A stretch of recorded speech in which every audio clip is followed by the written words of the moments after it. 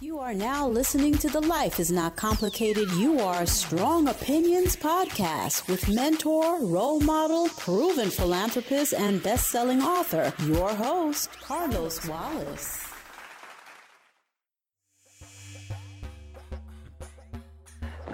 We about to get started now. Hey, y'all. I got another innovator, thought leader, and decision maker with me. Say she a hope dealer, not to be confused with a dope dealer. Tell them a little bit about yourself. My name is Shonda Strives. I'm the owner of She Strives Enterprise, which is basically an empowerment organization. My whole thing is living by a set mindset to create a lifestyle that's worth living for. So I am a writer. I'm also a mentor. I'm a public speaker, and I do a few other things. All things to benefit my community and to engage my peers. Okay, I like that. What caught my attention the most was that you're doing it at such a young age, man. That's got to be a challenge in itself, just to have a vision beyond those much older than you. Okay. To want to see something better, not just for the next generation, but today. Right. Like, how much of a challenge is that? I don't think it's challenging. I think once you have been challenged as an individual, it becomes easier to want to create life change for others. So when I look at my age group, just my lifestyle, I'm 33. 33, so okay. I'm a millennial, right? When I think about my age group and the ways that I assist others, change doesn't really have an age limit, right? Right. So like you were talking about Dylan Hope, right? There's not really an age restriction on those that actually need hope. So from the toddler to the senior, we all need to be encouraged. We all need to see something that's steady progressing in a manner that exudes integrity and also is an effective manner as well. Mm-hmm. How, now I know you're a business owner. Right. A devout, striving entrepreneur. I am.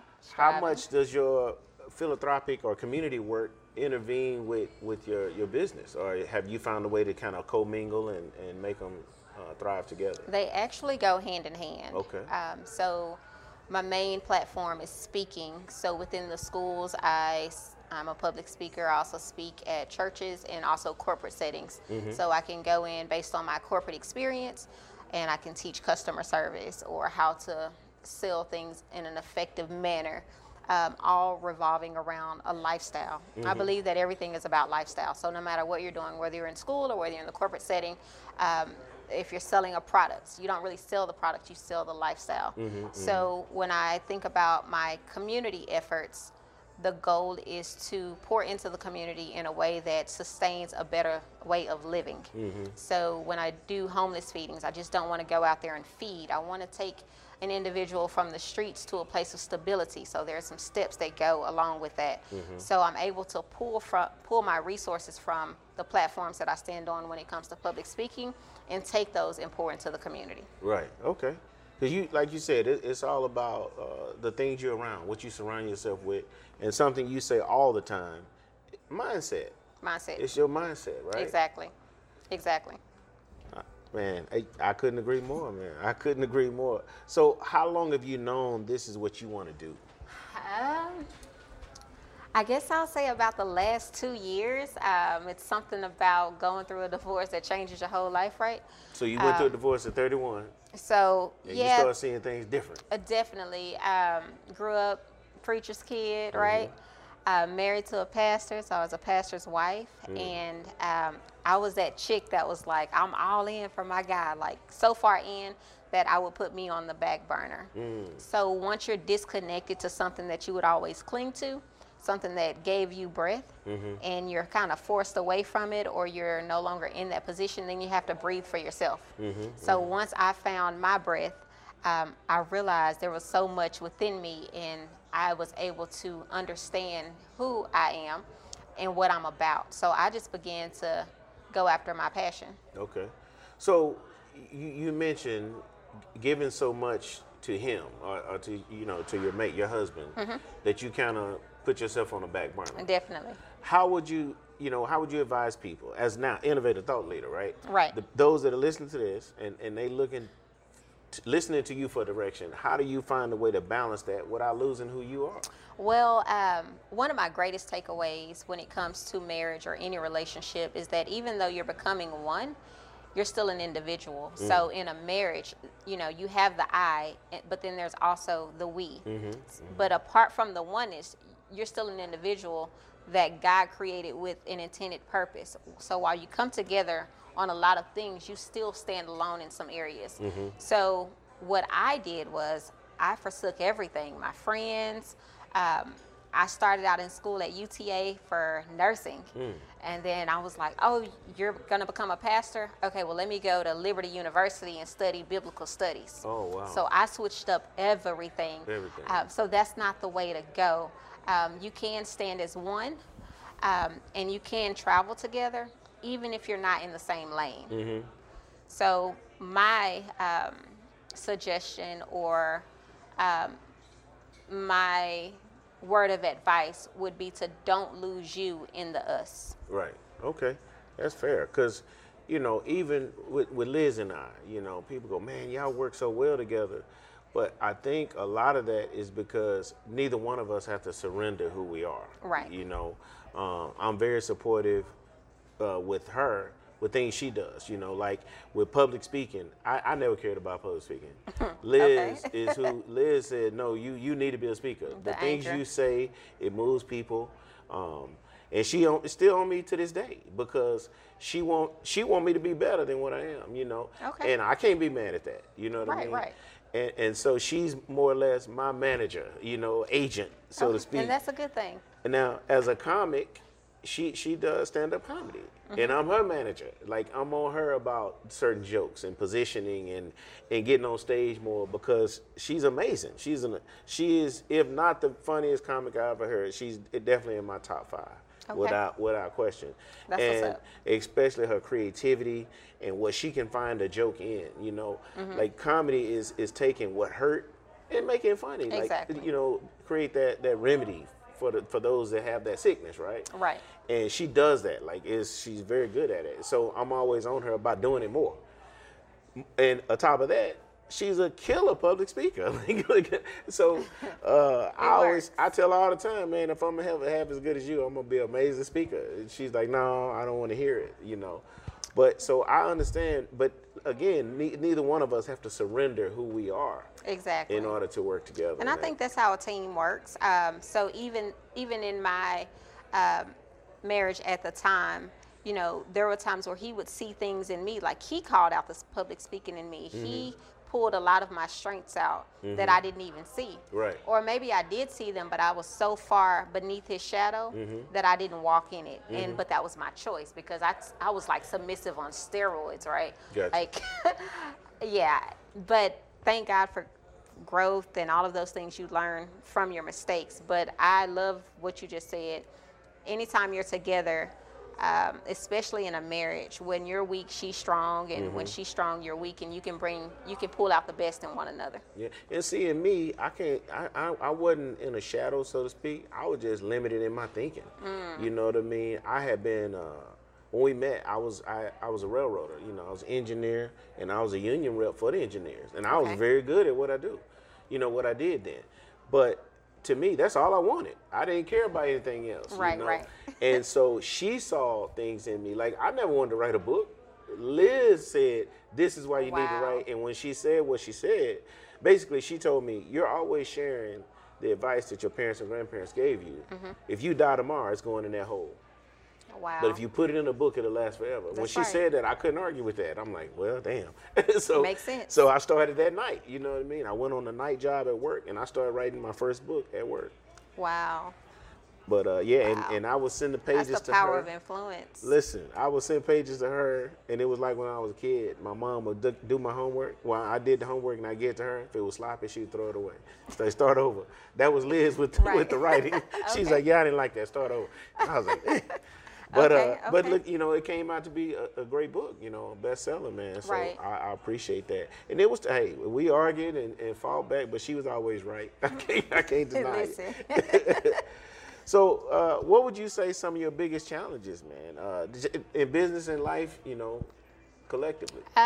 Some of my challenges have been, while I adjust very well to things, maybe due to the military, I would say adjusting. Because when you're truly walking in your purpose and going after your passion, there's not a crowd, right?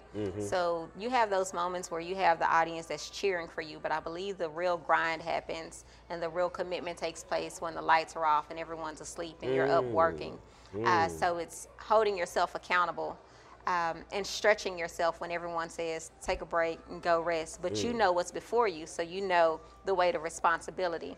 So the toughest piece for me has been just simply adjusting and keeping myself accountable during those moments of feeling tired and stretched thin. Wow, trying to have a winning game on the road with no cheering section. Exactly. Well, I always say before the world stands and cheers for you, you got to stand and cheer for yourself. That's correct. Yeah, and keep that same energy, man. Exactly. But speaking of that, now I know you're a big time Cowboys fan. I am. Probably bigger than me. Man, go Cowboys. So we're going to the Super Bowl. Every year. No. This year we're going to the one. Ring We 6. do have the best quarterback. Ring 6, 2020, clear vision, all of that. Facts, okay. All Go right. Dak. So how long have you been a Cowboys fan? Oh, since way back when. Okay. Since I could remember. I think I came out the womb like part Mavericks, part Cowboys. Like, yeah. I was mixed. I was in blue, dressed in blue. I remember, I have pictures when the Cowboys, I grew up in East Texas. Okay. And in the off season, the Cowboys would come down and play like pickup games for a charity against the local police. I got pictures with them guys back then. That was from the way 70s, back with when. like Tony Hill, Drew Pearson. Oh yeah, they were riding in on horses at that point, right? But yeah, man, they used to play at Lamar's College in Jacksonville. Like once a year, they would come down and raise money for charities. I remember that. Man, I love the Cowboys. I used to be a banker in Las Colinas, and some of the Cowboys were a lot of my clients. Yeah, a lot of them. I was able to meet some of their parents and just kind of get to know them apart from the field. Right.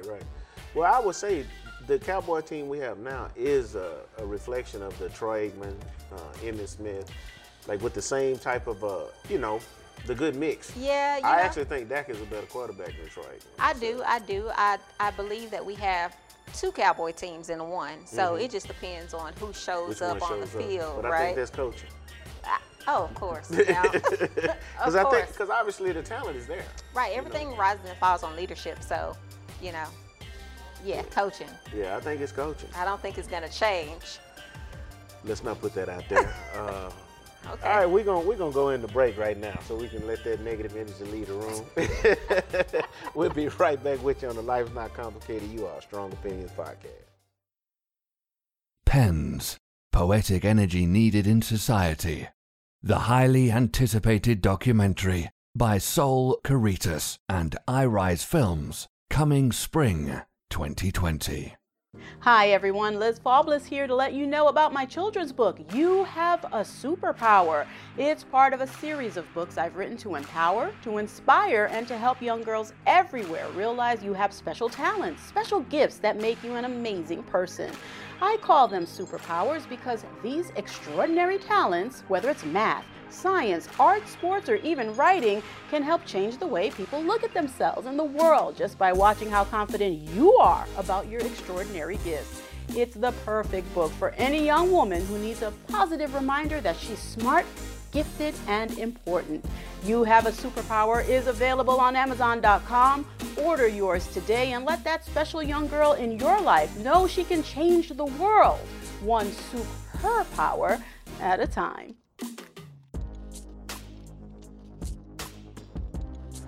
All right, we're back with you on the Life is Not Complicated. You are Strong Opinions podcast. And my girl Shonda, we let that negativity lead the room because we going all the way this year. All the way. So, do you have children? I do. I have 2 children, Cameron and Kennedy. They're 10 and 14. High schooler. Oh my goodness. That's a challenge in itself. It is a challenge. Oh my goodness. It's a whole nother level of experience. So would you say they pick up on you as far as how you support the community and things like that? Oh, definitely. My daughter, she has her own little nonprofit called Girls Strive Too. Oh, so okay. it's under She Strives, and they will feed the homeless with me. Sometimes I think they're too giving, but they definitely pick up on everything that I do. Now, when you say too giving, now I know what you mean, because sometimes people can take your kindness for weakness. How do you find that balance? And better than that, how do you teach them that balance? I think they've learned it through me. My life has been open to my children, so they've seen the rise and fall of in business and in my personal life. So I've kind of tried to instill in them discernment and not being an emotional giver, because they've seen the times where I would give to someone on the street, and then you turn around and they're driving better than me. Right. And I would get so fighting mad, but I would have to blame myself because I was an emotional giver. So I would just teach them little things along the way. They are really giving though.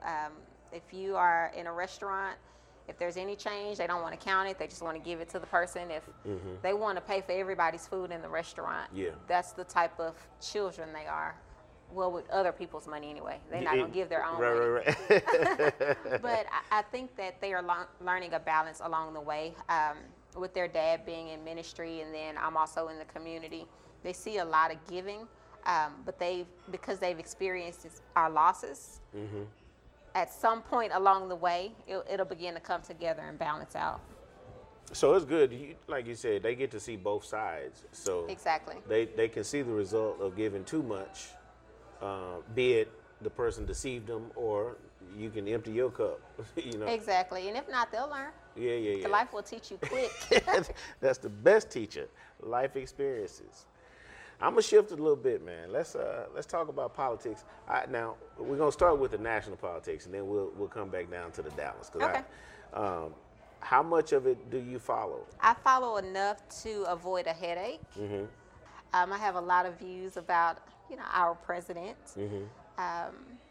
You can share. Everything rises this and is falls. strong opinions. Everything rises and falls on leadership. Yeah. So I see a lot of areas where we are falling, and of course you don't place the blame on just one individual, right? But I think it's the mindset of the country and the mindset of the leader. While we have a leader has experience in running corporations, sometimes in the ground, but often in the ground, right? Often in the ground. But I think he still tailors to those that are okay with it. And I could definitely not be a freaking Trump supporter with all of the stuff that he's done. Just as a woman, or probably as a human being. I think if I was an alien, I wouldn't even. And I don't mean. Be kind of hard. Yeah, it'd be kind of hard. And I don't mean like a foreigner. I mean like freaking alien, like not from the planet Earth. It'll still be hard to support him in any of his views, or lack of insight, mistrust, inability to provide facts. It's just a number of things. But when I think about, him being elected into office and many of the supporters, I know Texas definitely shows up for Trump. When I think about the supporters, it keeps me aware of who I'm surrounded by. I've been a part of the political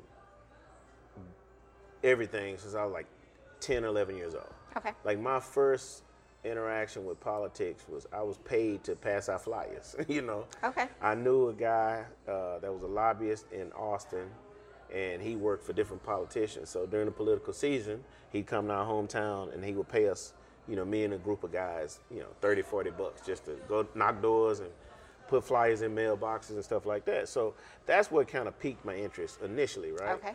And then my grandfather ran for judge the first time, I think I was about 12. So that really, I was like, man, I want to do that. Oh, yeah, it's a big thing now. But then as an adult, I started to get a grasp on why we vote and who we vote for, Because my parents just used to say, my first time voting, they said, go in there and push D, straight D ticket. Exactly. Like, I ain't know anybody's name, or just straight D ticket. Right. And so about the time when Clinton ran, that's when I really did research on politicians and stuff like that. Like, not necessarily the politician, but their agendas, Right. Like, why I'm going to vote for this guy. And I actually voted for Bush Sr. because I was military. That Right. was best for military. Exactly. You know, he promised us a raise and all Oh, yeah. that. So I've always told people, man, you vote your paycheck. Like you know, vote for the party or the candidate that's going to support the industry that you're in, right? Okay. And so upon leaving the military, I worked for the prison briefly and then the railroad. Okay. So I've been around railroad all my life, but I never really paid attention to union and how forceful it is and how important it was until I became a union rep. Right. And I've been Democrat ever since because, and it's not so much about candidates as much as it is their position on things, right? I agree. Because there are some Republicans that are pro-labor too. It's Right. just not enough of them that I can switch to that whole party. Okay. Right? But I can say with uncertainty, Trump has been Trash. a horse of a that different okay? color. Yeah, it's okay. trash. You know, I know there are some Republicans that vote for him just because they feel like they have to. You know what I mean? Right. He's in the lineup. But one of my advisors told me he was a politician too, and he's now retired. He said, Carlos, it'll always be, people will always call themselves a Republican because it sounds better. You know, it means you're rich. It means you have Structure, a status. right. Right. And he said, until it becomes embarrassing. Well, I think we've we're at met that that day, point. right? Because you start to hear people now, they don't call themselves Republican, they call themselves conservative. Right, exactly, exactly. It's like they're shying away Right. from the label Republican. I'm not y'all, but I'm not with them. There you go.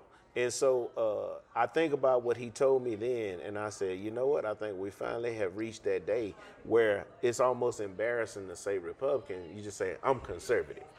But by nature, as black people, especially in the South, we're conservative just by nature. Right, I You agree. know, we with our daily values. You Right. know what I mean?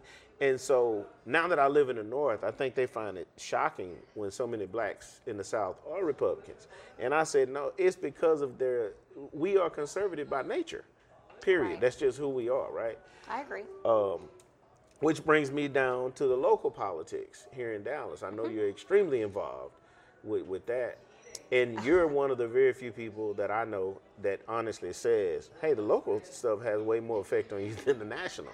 Exactly. So pay attention to that. Exactly. This is where it begins. I mean, I started out on the local level as a campaign manager and just something that I jumped into to help someone out, honestly. But the more and more I got into it, of course, you're never going to do anything without understanding the roles and responsibility of it. So once I was able to delve completely into it and get an understanding for what was going on in the county that I was living in, Denton County, I became more engaged because I began to see the problems and I began to see the loopholes and the hate and a lot of things. Faced a lot of racism, especially in Denton County. The local level, there's a lot of things going on. Unfortunately, much of the community is completely unaware and led by the media.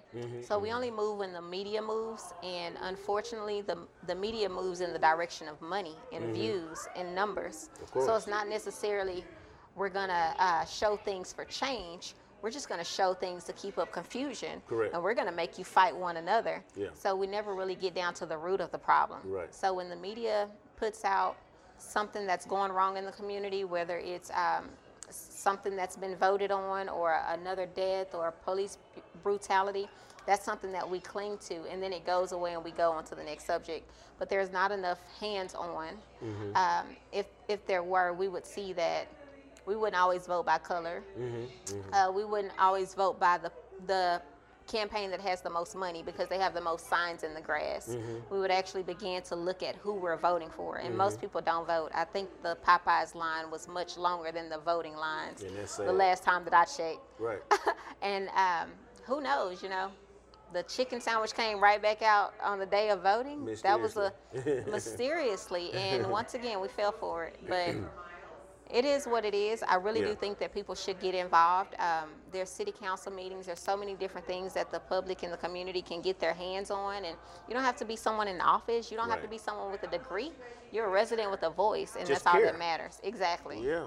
Exactly. It's interesting you said the media, they thrive off of the confusion, right? Like Exactly. keeping us fighting.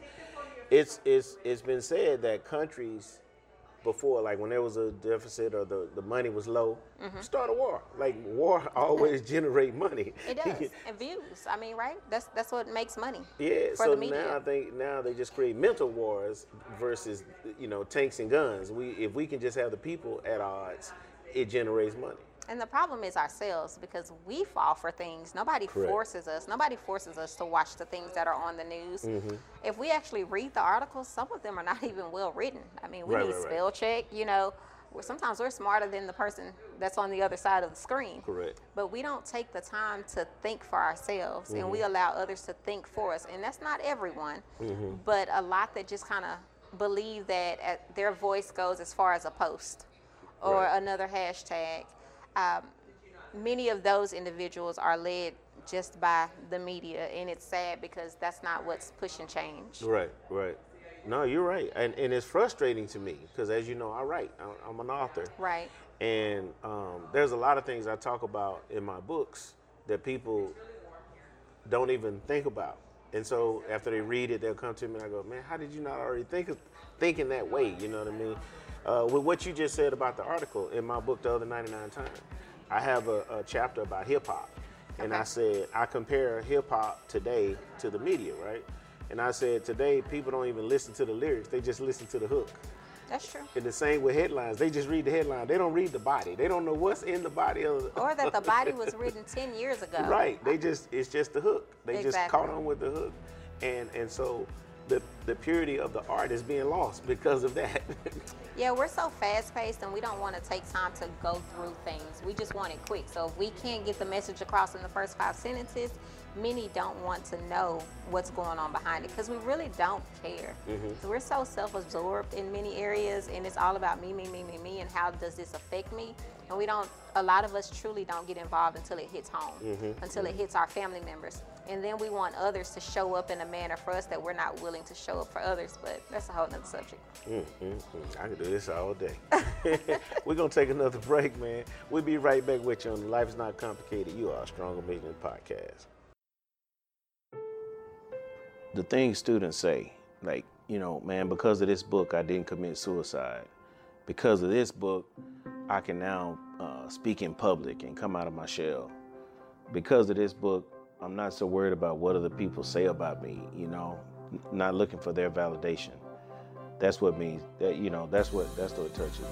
My favorite chapter was about not letting either your boss, boyfriend, girlfriend, mother, family, anybody get in your way of being successful in whatever it is you want to do. To purchase Life is Not Complicated, You Are, or The Other 99 Times, or to download the audio versions, please visit carloswallace.com. Stream Life is Not Complicated, You Are, and The Other 99 Times. Train your mind to enjoy serenity on Tidal, Spotify, and Audible today. All right, we back with you on the Life is Not Complicated, You Are, Strong Opinions podcast. Let's switch gears a little bit, man. Let's talk about these mass shootings. Wow. It's out of hand. The shootings are definitely out of hand. And I think they've been happening a lot. They've been happening. We're just being exposed to them more and more. Because of social media? Social media and everything. And the craziest things, a lot of our youth are having access to guns, and it's out of hand. I'm not even sure what the solution for that is, but some of these shootings lately have been led by our teens and our youth. So I think we need a plan to kind of combat that versus just the adults that are going out and doing the foolery that they're doing. Yeah, it starts at home. Interesting. My father, he had a gun my whole life. Okay. And he carried it. I don't know if he ever had a permit or not, but and so there was times he would tell one of us, hey, Carlos, my brother or sister, go get my gun out of the truck. Okay. And he at one time, he set us all down and showed us how to carry it. If he tell you to go hold the butt of the gun, don't touch the trigger, Right. We did that, 20 years or so, and ain't none of us accidentally shot the gun. We ain't accidentally shoot us. It starts with parenting. I think a lot of people, it first starts with the fear of the gun. Instead of educating your child about the gun, just saying stay away from it. Well, you know that's like sex. Say, well, just don't have sex. Right, the stove is hot. Don't touch the stove. And then, as soon as you turn around, they're gonna touch that stove. Exactly. You know what I mean? Exactly. So I think education is always the key to anything. I agree. You know, I you agree. know what I mean. Starts with that. Like you were in the Army, so you've handled guns. You know. Right, right. My children have even seen a gun. Yes. I got to protect myself. I live in Texas. Mm-hmm. It is what it is. So my children, they're old enough to go to the gun range. Right. But when I go, there are children there, and they have memberships with the family. So I do think that education is an important piece when it comes to guns, so that they'll know that, hey, this is what you do and this is what you don't do. And children tell other children things. So if they see another teen or youth with it, then they can pass the education along. Yeah. I read an article a couple days ago, and it said the one thing that all mass shooters have had, it's 4 things they've had in common. They did a study over like 20 years or whatever. Okay. And the biggest one was they had been abused as children, bullied as children, Okay. and kind of outcast as children, right? Okay. And so they kind of took that chip on their shoulder into adulthood. And some of them are still kind of outcast or loners, and one day just pushed over the edge. Like they see that as an answer. Or some of it look at it as now they're finally going to be somebody, they're going to be a martyr. Even if I die, I'll go to jail, Right. my name will finally be in the paper. How do you feel Wow. about that? Well, I guess, like you said, it starts at home. So I have a son who's been bullied. I think you teach your children how to win. And I love that quote that says the best revenge is success. So it's, it's not a shooting, it's not getting even. If you're trying to get even with someone, you're never going to get ahead of them. Correct. So you got to think smarter, and you have to think above the adversary or the enemy or the person or the bully or whatever it may be. So I think it's really between the school and the parent to educate the child on how do you rise above those that go low. Who said it? When they go low, we go high? Michelle Obama. Our first lady? My first lady. I don't know if she's your first lady, but she mine. Yeah, it's interesting you say that because I shared this story before. When I was in the 4th grade, I was the first time I was ever elected president of an organization. It was Junior Historians. Okay. And we took our school, the picture for the newspaper, and my mother dressed me in a white shirt. Well, Okay.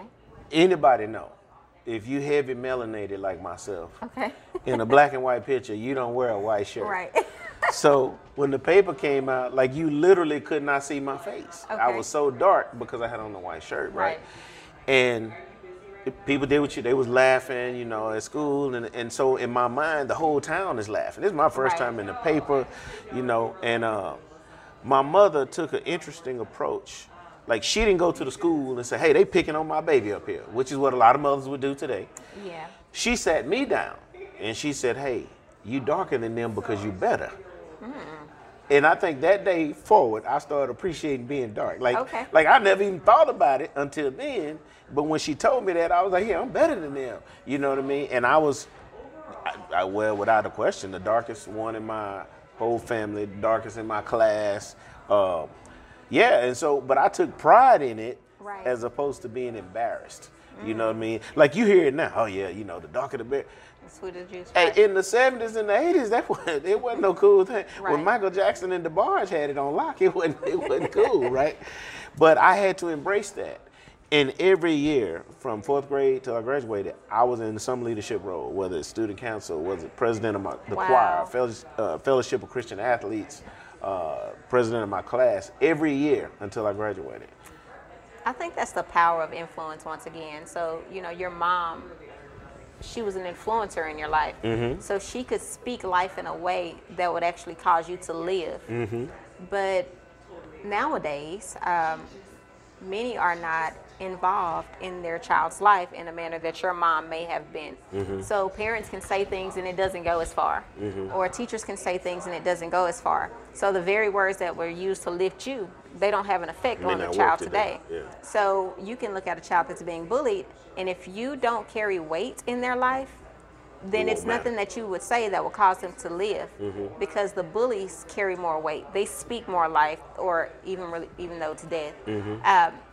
Their words have more weight in the life of the child, which will cause the child to think that their words are true.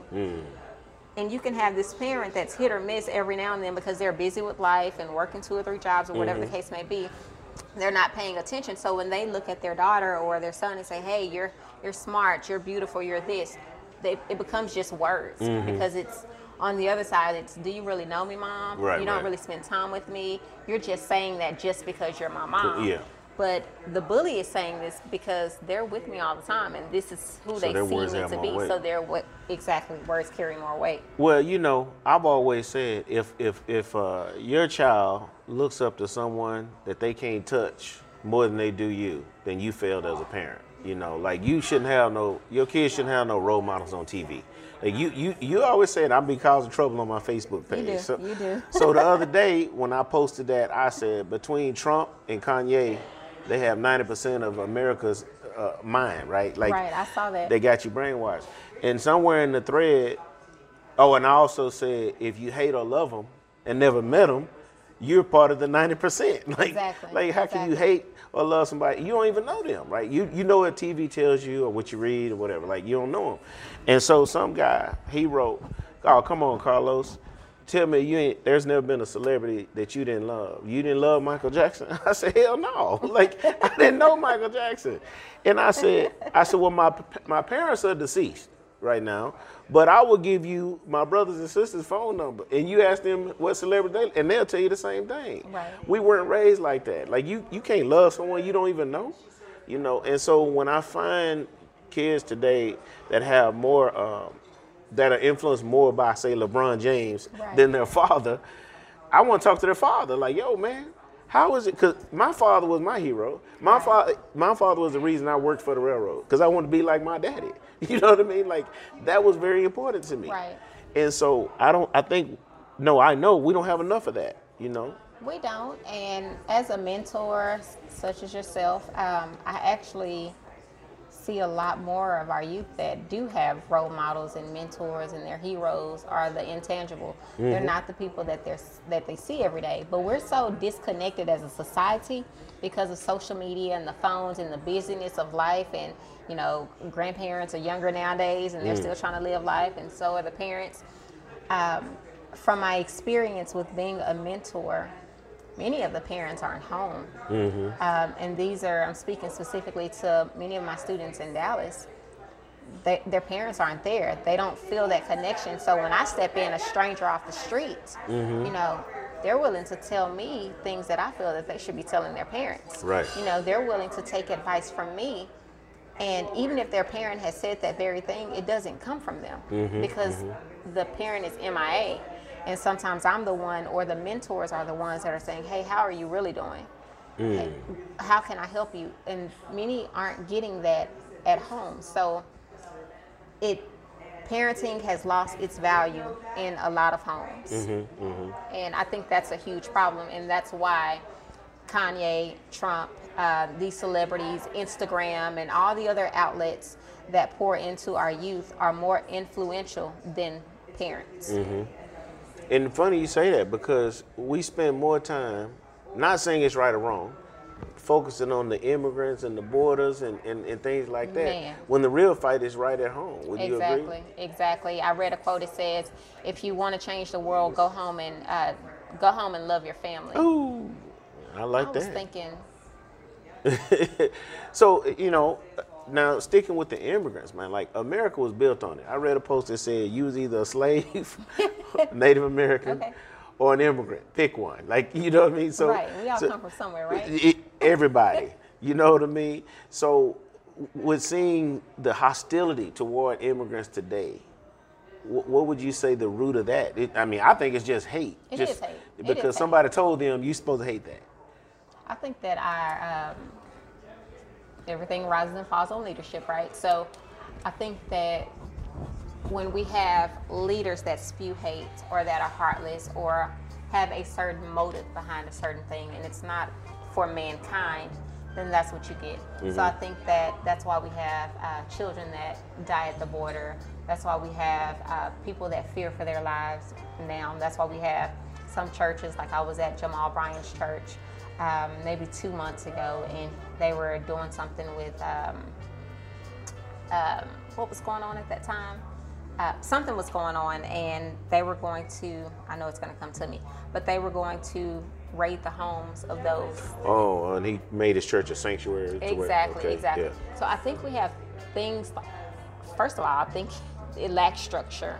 It's all over the place, and it's not in the best interest for anyone, those that they're attempting to remove or even the community itself. But it shows the leadership that we're under. And it shows that we're all over the place as a country, and our country has lost its heartbeat. I think it's just kind of flatlined when it comes to love. So I think we're in a position where we're being led from a position of hate. And whenever you have that, you have disorder, you have bitterness, you have fear, and you have like a lack of love for mankind. And I think we lack that as a country. That's sad. That's terrible. We're going to take one more break and come back with the last segment. It's been great doing this. This is one of my favorite interviews. Really? Be right back with you on the Life is Not Complicated. You Are a Strong Opinion podcast. You know, they say when you get married, people change. Do you think we'll change once we get married? Los, you see I'm sitting here doing something. This is the type of question you see I'm busy. I mean, what change how, Los? Change how? Change in the way that I'm doing something right now and you can come and interrupt me and I'm just supposed to be like, okay, baby, let me stop exactly what I'm doing, which is very important. All I can say is I hope you do change. Jesus. The Author and Anchor podcast, where we try to be the example of what we want to see in the world.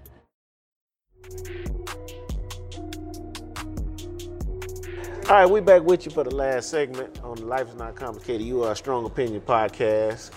I'm getting ready to leave Dallas now, so let me go and get this knocked out. So, in your darkest hours, what would you say keep you going for those that's listening to this and to find that deep encouragement within yourself? Oh, I guess, I mean, that's easy. That's my faith, right? So I think no matter what your faith is in, my faith is in God, Jesus Christ. I think if you lack faith, you lack hope. Amen. If you don't have faith in something, then you can't quite see the future. So faith has been my anchor, even when my ankles, buckled or my knees got weak. Because my foundation is firm, right? Even when I hit rock bottom, I knew that Jesus was my rock. So even when my back was against the wall, I knew that God was the wall that was holding me up. So in my darkest hours, whether it's in business or professional, God, my faith in God has been my hope and my faith, and continues to be. Well, I ain't even gonna ask you what keep you grounded, because I'm pretty sure that's gonna be around the same answer. It is. It is. God is my anchor. Now, and how often do you mentor? Like a lot? A lot. I whether I am speaking at different events or no matter where I am. I was in Florida a few months ago and at a youth conference, and I exchanged numbers with a lot of the youth, and I still keep in touch with them. One of them just went off to the Army. One was struggling with her identity. Just so many things, and normally it's not even just youth. Sometimes it's young adults. I got a few older individuals that reach out as well just for guidance.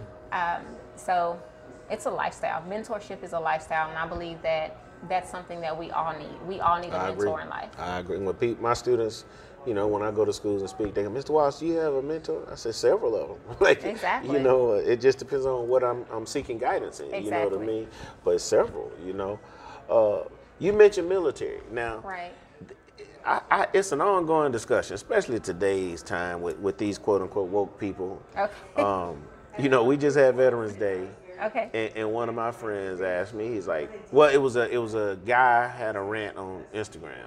Okay. And the first half of the rant, I agree with. Like he said, America don't take care of its veterans, and no. And I was like, oh yeah, I agree with that in some areas. Well, it just with that, what I had to learn is you got to know the game, you got to know who to talk to, you got to stay persistent.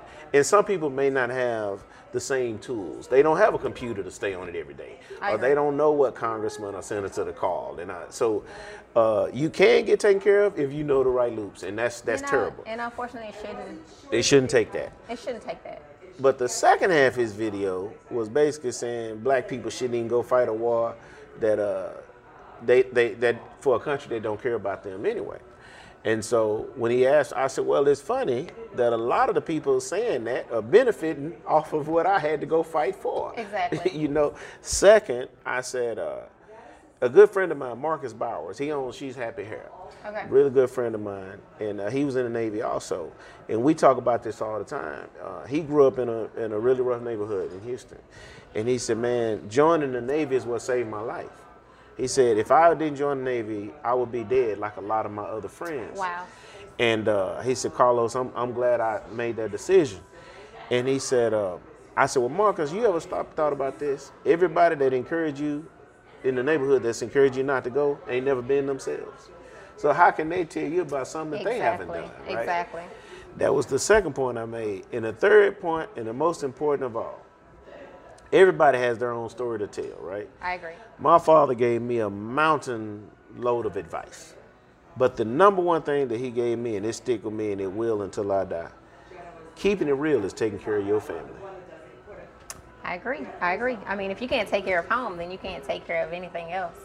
But I think his response, lack of exposure, lack of information, it breeds ignorance, right? Mm-hmm. So people speak on things that they're not well versed in, mm-hmm. or that they're fearful of themselves. I would like for someone to have asked him, you know, what does it mean that the country doesn't take care of you, or this? Like, can you elaborate, or are you just repeating something that you've heard that's been passed on down the line? Mm-hmm. So a lot of people repeat things and they don't even truly understand the meaning of it. That's correct. They don't even understand what it means for someone to swear in and take an oath to fight for a country. For people who not even grateful or appreciative. Mm-hmm. My family's background is military, from brothers to uncles, and as someone who served in the Army, I don't regret my decision. It taught me a lot of structure and a lot of discipline. Right.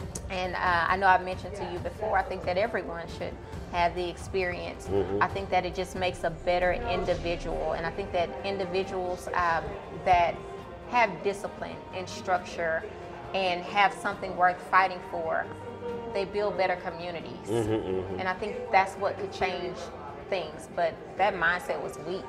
I think people that say things like that have a weak mindset, and they're unlearned and they're ignorant, and they're just not living at a level that's worth listening to. And it's funny because the fact that he can get on Instagram and slander the government of a country says a lot, because in some countries you'll be beheaded for even doing that.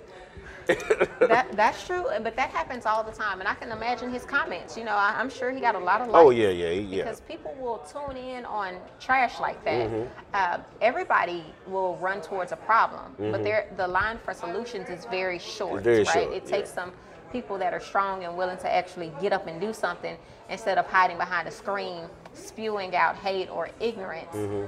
and they're not doing anything. So if the country's not fighting for you, well, what are you doing to fight for your community? How are you fighting for your country? And mm-hmm. typically the answer is nothing. No, I agree. You know, when I was a union rep, I hear guys say, man, the union ain't doing. You the union. Right. If the union is weak, it's you. That's like the church. You know, the church is. I thought I was a church. I mean, we come together corporately, but me as an individual, I'm going to focus on this building of mine. That's correct. So that I can help build others. But if you're down in the church, you're in turn down in yourself. That's correct. So what are you going to do to be a part of the change? That's right. Yep. So with that said, like, we all have those type of people around us, right? But to continue to strive and elevate, right? Is it hard for you to separate from those people? Oh, for me, yes, definitely. It's hard? I value my time. I value my placement because I know my value. Mm-hmm. So I like to be a part of solutions. And so it's not hard. You leading people anytime. Yeah, I really do have a gift of goodbye. When I say it's a gift real, of goodbye. I like those that know me, I was not always this way. Mm-hmm. I used to allow people to be in my space, but I've learned that access is a privilege. And I'm very mindful, and it may come across as arrogance or whatever tag or label people want to place on it, but mm-hmm. I'm not going to stay in places that are deadly. Mm-hmm. I'm not going to stay in poisonous positions. I will quickly move because I know that I have a purpose, and it's not going to happen around problematic people. So I make the moves that I need to make to keep me in right position with my purpose and my goals. So if it doesn't align with that, then I get out of the line. Move on around. Exactly. And I ain't got to tell you I'm gone. I ain't got to tell you why I'm leaving. Exactly. You just look up and I won't be there. And that's exactly the way that I am. Now, if I value, if I value the relationship, I'm going to offer an explanation. But a lot of times, there's not much of an investment that I consider, or there's not been a return on the investment, and I just move on out the way. Move on around. I'm with you on that. So, if you go on today, move on to glory, the upper room. Okay. How do you want to be remembered? What would you say you contributed the most, and that would people remember you from years to come?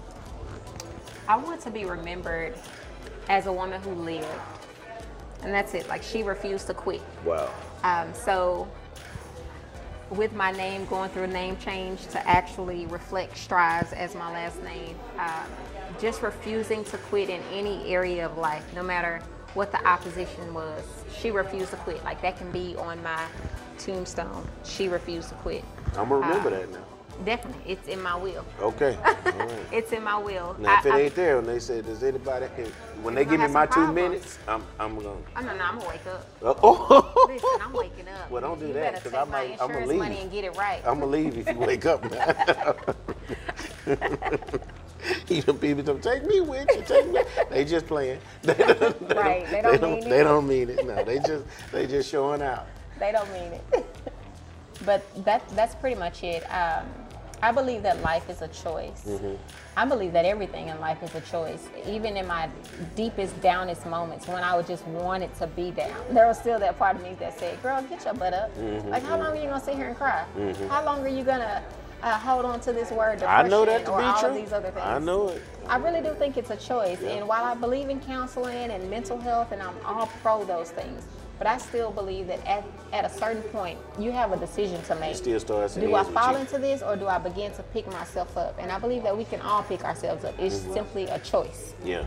And I'm with you on that. Like, I think, because I know people that suffer from clinical depression, and one of the things I say to anyone is, do something every day that's positive. Like, exactly. And the first thing is stay away from the negativity, whether it be TV, your friends and family. Like, separate from that stuff, because if you don't, during the darkest hours, those are the voices you hear the most. So just eliminate those all together, man.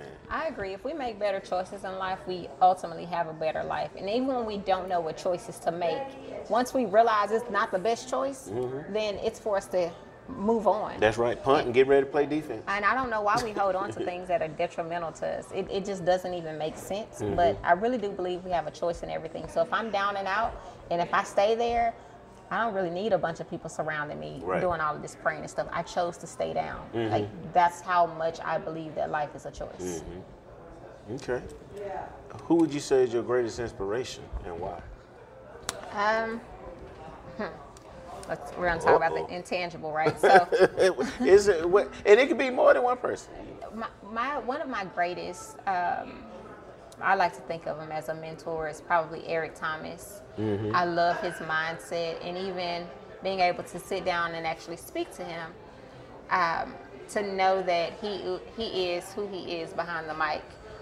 But apart from that, Bishop Jakes, his teachings, practical information and application.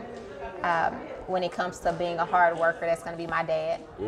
Watch my dad pull out 3 jobs and do what he needed to do to provide for his family. And I never missed a beat as a child. I didn't even know that they were struggling at some points until I was old enough to understand what struggling meant. So my dad is probably going to be my greatest inspiration in life. That's who I look up to, even though we're both strong-willed and strong-minded, and can bump heads with words at times, for the good though. He's going to be my example of what it means to keep going and to keep growing through opposition. If you had an opportunity to go back and talk to the old you, would you do it? I would. Oh my goodness, what that would. I probably need to write a book. Okay, now that you would, what would you tell you? Probably 2 things. It's not that serious, and it's not even worth it. Oh, wow. I like it. And that's going to be for a lot of areas, even outside of relationships, jobs that you would fight for, all this climbing the corporate ladder. And I'm thinking, I can just build a ladder. There's just so many things that you fight for and that you lose sleep over. It's not that serious, and it's not even worth it. Wow. Because at the end of the day, you still going to live. Yeah. I mean, at this point, we've survived, 100% of our struggles, 100% of our trials and tribulations. So I'm pretty sure we're going to survive the next one. That's true. As long as we're able to take the next breath. So it's not serious. It's not that serious. As long as you keep waking up. Exactly. Exactly. Before we go, tell the people where they can find you. I'm on Facebook under Shonda Strives. I'm also on Instagram under Shonda She Strives. And soon we'll put out in the new year shestrives.org, which will host all of my information. I love it. Well, I've enjoyed this interview. Definitely. And I finally had a chance to catch up with you. Right, because you're always busy, right? All right, that's a wrap, man. We'll talk to you guys next time on Life is Not Complicated. You are a Strong Opinion Podcast.